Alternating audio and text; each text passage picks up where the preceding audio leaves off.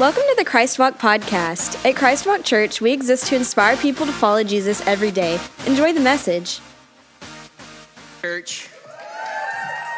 Hey, so as I'm accustomed to, I like to get a little rowdy first thing in the morning. So if you wouldn't mind, I'm gonna give a few shout outs where shout outs are due. The first people that I want to shout out this morning is our volunteer leaders who are serving during this one service Sunday. So can we get rowdy for a minute and let them know we've got the production team killing it, the worship team killing it, Kids Walk killing it, and all of the other teams, guest services killing it as well. So we love you guys. We honor you. We thank you for all that you do for us here at Christ Walk Church week in and week out. Your sacrifice doesn't go unnoticed. Hey, so this is the last Sunday, not just of a year. This is the last Sunday of a decade, y'all. We're getting ready to enter into 2020. And so for a minute, would you get rowdy for God and let him know we're thankful for what he did in the past 10 years? And we're celebrating what he's gonna do in the next 10 years as we enter into 2020. And the last people that I wanna give honor to is our pastors, Pastors Blake and Sarah. Would you go ahead and give them a hand clap? We honor them as always. We're thankful for them.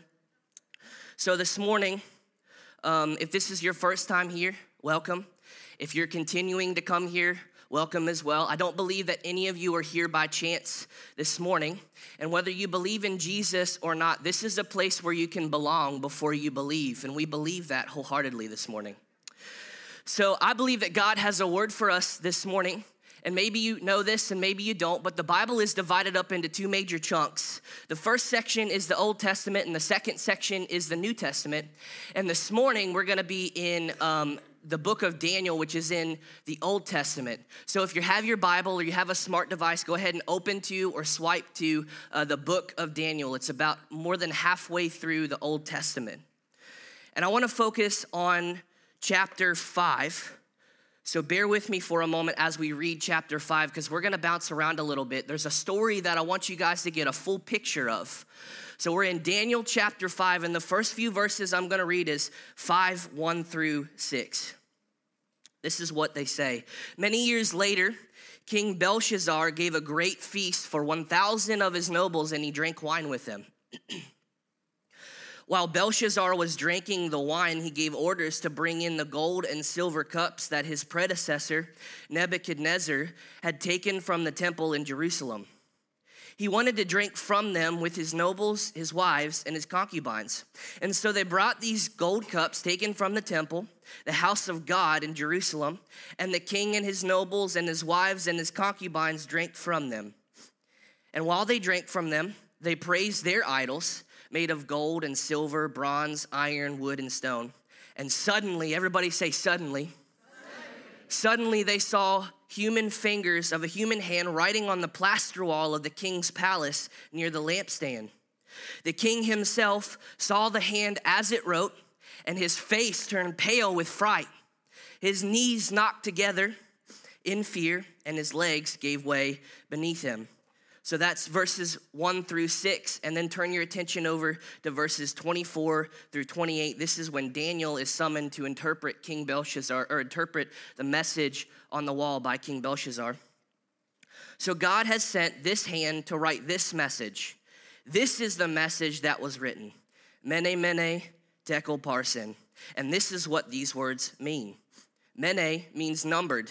God has numbered the days of your reign and has brought it to an end. Tekel means weighed. You've been weighed in the balances and have not measured up. And then parsin means divided. Your kingdom has been divided and given to the Medes and the Persians. Let's pray. God, we thank you for your word. We thank you for the opportunity to come and gather together in your name, to serve you, to worship you, to celebrate all that you're gonna do in these next 10 years in 2020. God, we thank you for sending your son Jesus to die on the cross for our sins. I pray that every eye would be open and ears to hear the word of the gospel of Jesus Christ. And at the end, that we would leave different than the way that we walked in this room. We ask all of these things in Jesus' name, and everybody said, so in thinking about this passage, I was reminded of a story that my parents used to tell me growing up. And when I was a little guy, they used to take me to my favorite fast food restaurant to get my favorite fast food, Kentucky Fried Chicken mashed potatoes. Come on, somebody. And if you don't know, if you have never experienced Kentucky Fried Chicken mashed potatoes, well, let me explain it to you.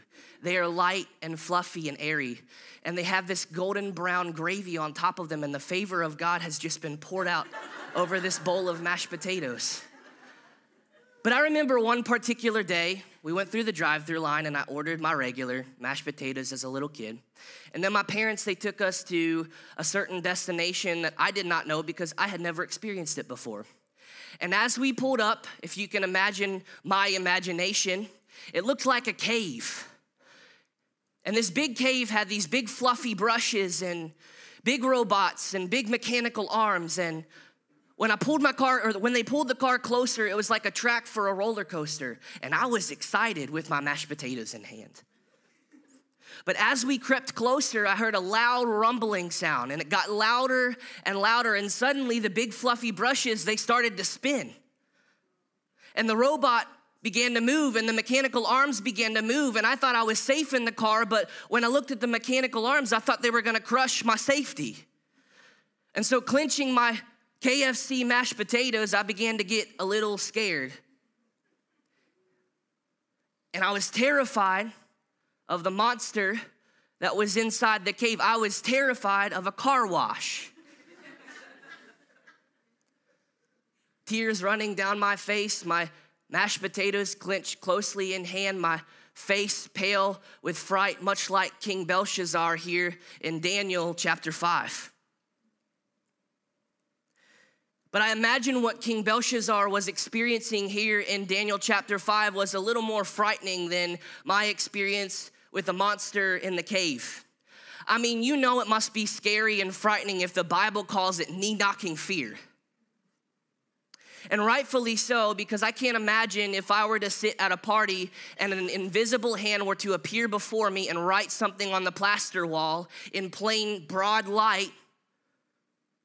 But I imagine subconsciously, maybe King Belshazzar knew that this was writing on the wall for what he had just done, the fact that he had taken holy sacraments and things from the temple of the Lord and he was defiling them for the use of his party. It was a party table setting. After all, he was defiling God because he was doing these things, and maybe he didn't know what he was doing intentionally, but when Daniel comes onto the scene and he's summoned to interpret the message before King Belshazzar, he might have an idea of what's going on here. Because Daniel had knowledge of the scriptures. He knew maybe what was happening, and it was the hand of God. God was putting his power on display because God had had enough with King Belshazzar and the Babylonian rebellion and them defiling the temple and the temple sacraments and worshiping false gods and idols, and enough was enough. And so he decided to give them a clear message. The hand of God is significant all throughout Scripture. The hand of God is a description and a display of God's power, of his omnipotence. His hand was a description or a display. It was significant of creation. The Bible says that his hands laid the foundations of the earth. His hand was significant of protection. The Bible says that with an outstretched arm and a mighty hand that he defeated enemy armies and protected the Israelites. His hand significant of provision because with that same mighty outstretched arm and hand, he sent manna from heaven to provide for the Israelites in their need. And his hand significant of salvation because the Bible describes his right hand as having saving strength and having upholding strength for you and I. But his hand is also used for correction. And it was the hands of the Babylonians that had taken the temple sacraments, these holy items that were used in worship of God, and they had used them for their own pleasure in this party. And so God was just responding in righteousness to what the Babylonians had just done with their hands. And so with his righteous hand, he was trying to course correct what the Babylonians had just done. It's ironic too that this hand would appear and write on the plaster wall because scholars believe that the Babylonians They would write their military conquests and their victories on the plaster walls. And so God's hand was literally writing a clear message over top of their victory saying, this was the blessings that I had given you, but now that you're gonna defile me, let me give you a clear message and tell you that I'm always in control. And it was quite literally the writing on the wall. How many of y'all have ever heard about the writing on the wall? It's a phrase often used in today's culture. And so when we say the writing on the wall, normally what we're saying is that it's an imminent or soon coming result, or it's something that's bound to happen. It's the writing on the wall. So today I want to take a few minutes to talk about the writing on the wall that King Belshazzar that Daniel interpreted to King Belshazzar. But I believe that this message, this threefold writing on the wall message, actually applies to you and me today. Mene means my days are numbered. Tekel means you've been weighed in the scales and you've been found deficient. And Parsin means your kingdom has been divided and handed over. And for King Belshazzar, this meant that God was about to end his kingdom. It means that his days were numbered and he was about to die, quite literally. Because while you might think it's harsh for God to act his swift judgment down on King Belshazzar, what we really find out is that King Belshazzar had been given chance time and time again to turn from his ways and turn to God. Even Daniel says this. When Daniel summoned before King Belshazzar to interpret the writing on the wall, he says, look, bro, God's given you all of these chances, and yet you continue to live in sin, so this is the message that God wants to give you. But this threefold message that God sent to Belshazzar has ramifications not just for him and his Babylonian empire, but it also has ramifications for you and me because it really mirrors the reality of sin in our own lives. Because in the beginning of time, we thought it was best for you and I to go our own way and do our own thing because we think about what's best for us and not God's best for us. And Belshazzar, in the case of him, he continued to miss the mark time and time again. And so God had a message for him. But it's easy to think just about Belshazzar when in fact the Bible says that we've all missed the mark. Because sin is quite literally missing the mark because we've decided to do what we think is best and do what we thought was best for us. And the problem is that when we do what we think is best, we figure out it's not God's best, and the standard's just a little bit different.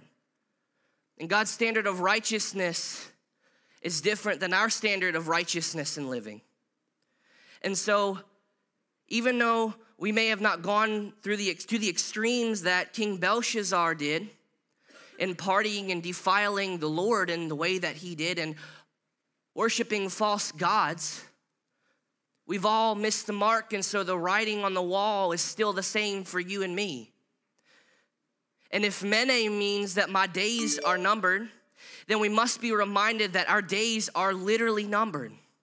There is an end to this world, and I don't want to paint a grim picture, but that means there's also an end to our lives. Ecclesiastes 3:2, it says this, that there's a time for everything and a season for every activity under the sun. It says a time to be born and a time to die.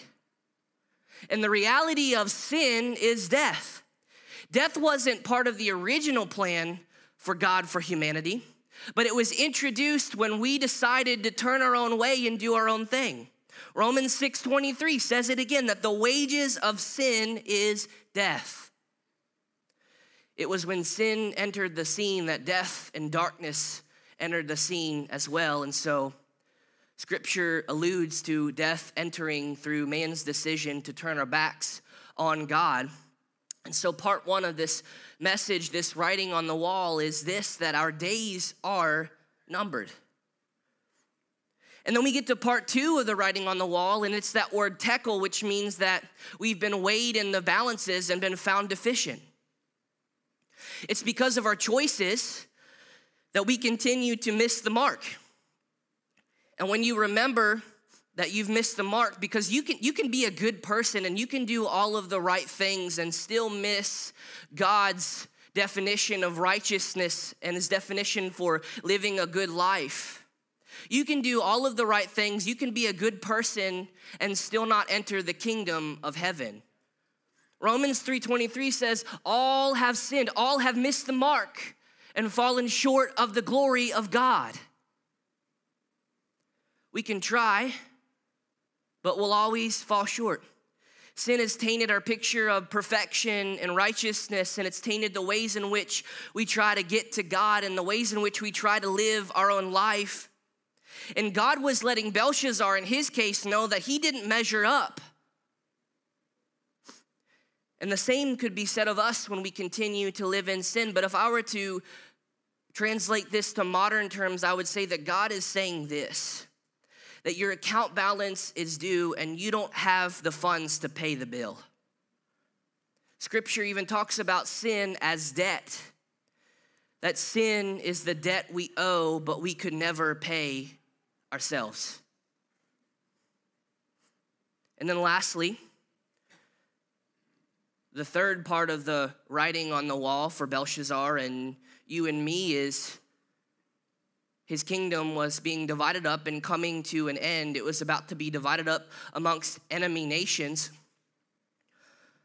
They were literally throwing a party while enemy nations were surrounding this fortified city. King Belshazzar was so cocky that while enemy armies and enemy empires were surrounding this fortified city, he thought his walls were so fortified and so strong that he could throw a party because they weren't going to get in. And yet what we find out is that God is in control of the empires of the earth, and he was making that message clear to King Belshazzar. But when it comes to division, I believe that there's a different parallel that we can draw when it comes to the sin in our lives. It's that sin separates you and I from Heavenly Father God. And not only does sin separate you and me from God, but sin also separates us and divides us from each other.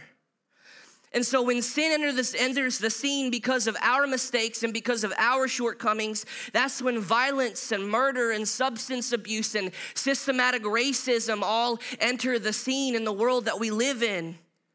It was in sin that division caused Cain to kill Abel. It was in sin that humanity decided it was best to put this man named Jesus on the cross. Mene, our days are numbered. Tekel, we've been weighed in the balances and found deficient. And then Parson, the kingdom's been divided up and handed over to the enemy. And I can tell you that when we're in division as the body of Christ, that we're under the influence of the enemy.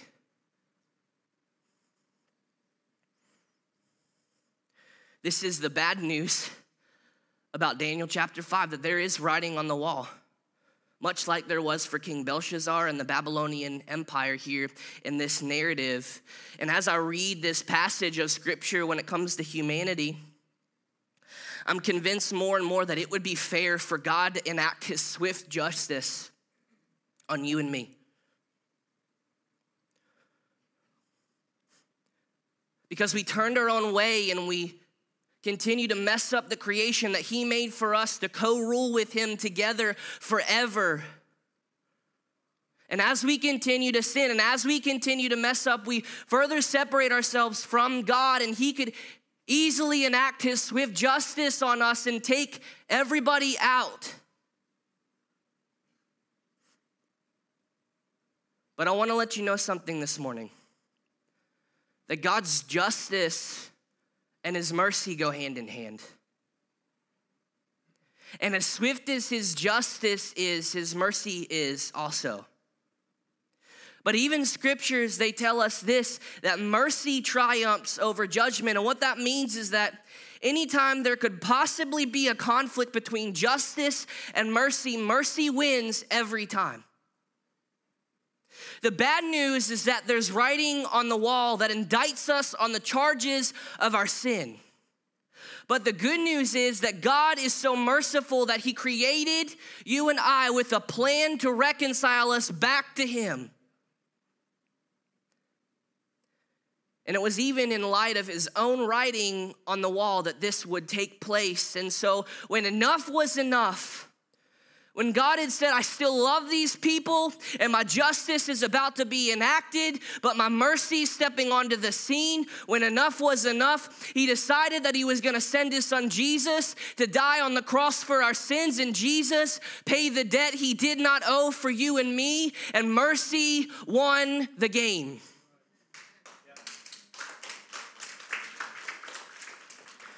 And Jesus is the full embodiment of mercy winning every single time. When God's justice acts swiftly, his mercy covers us boldly.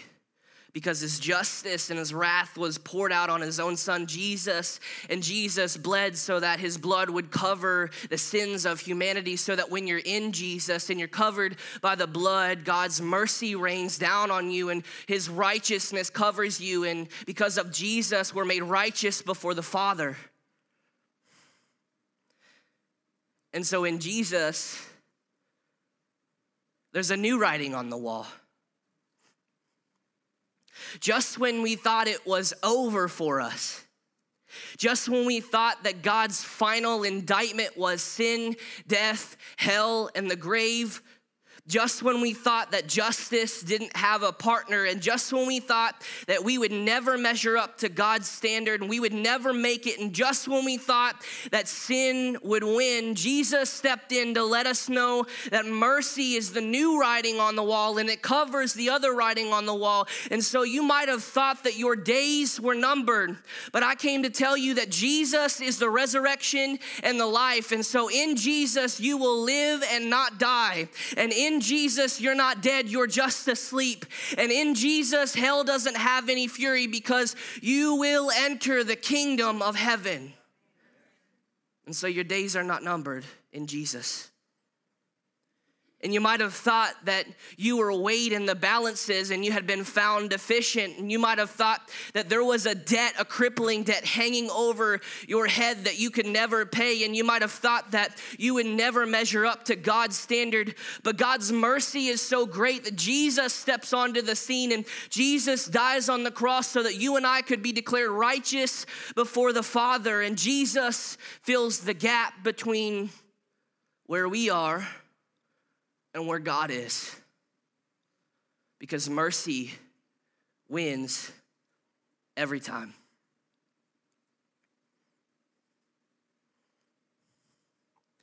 And you might have thought that division was just gonna be part of your life, that you would always be in conflict with the people around you, that God was too far off to have a relationship with you. But I came to tell you this morning that Jesus came to reverse the writing that was on the wall for you and me. And instead of division in the name of Jesus, there's reconciliation.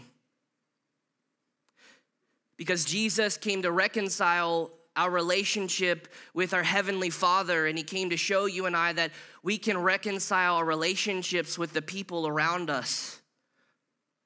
And some of you might have come in here this morning after having spent Christmas with family and friends who maybe you're not even close to anymore. And I want to let you know that in Jesus there is unity, because Jesus shows us how to reconcile those relationships that were once broken. And so you might have had a broken relationship with your spouse, but Jesus came to reconcile that relationship, or to help you reconcile it. And you might have had a broken relationship with children, but Jesus came to show you how to reconcile it. And you might have had a broken relationship with some family friends, but Jesus came to show you and I how we could reconcile it, because mercy outweighs justice and mercy wins every time. And I'm reminded that in Jesus and at the name of Jesus, we're united as a body of Christ because Scripture tells us that in Jesus, every knee will bow and every tongue will confess that Jesus is Lord. And I want to tell you this morning, this is the greatest news of all, that in Jesus, I'm convinced that neither death nor life, neither angels nor demons, neither present nor the future, nor any power, neither height nor depth, nor anything else in all of creation will be able to separate you and I from the love of God when we accept Jesus as Lord and Savior of our lives. Thank you for joining us. We hope you were inspired by the message. For more information, visit www.thechristwalk.com.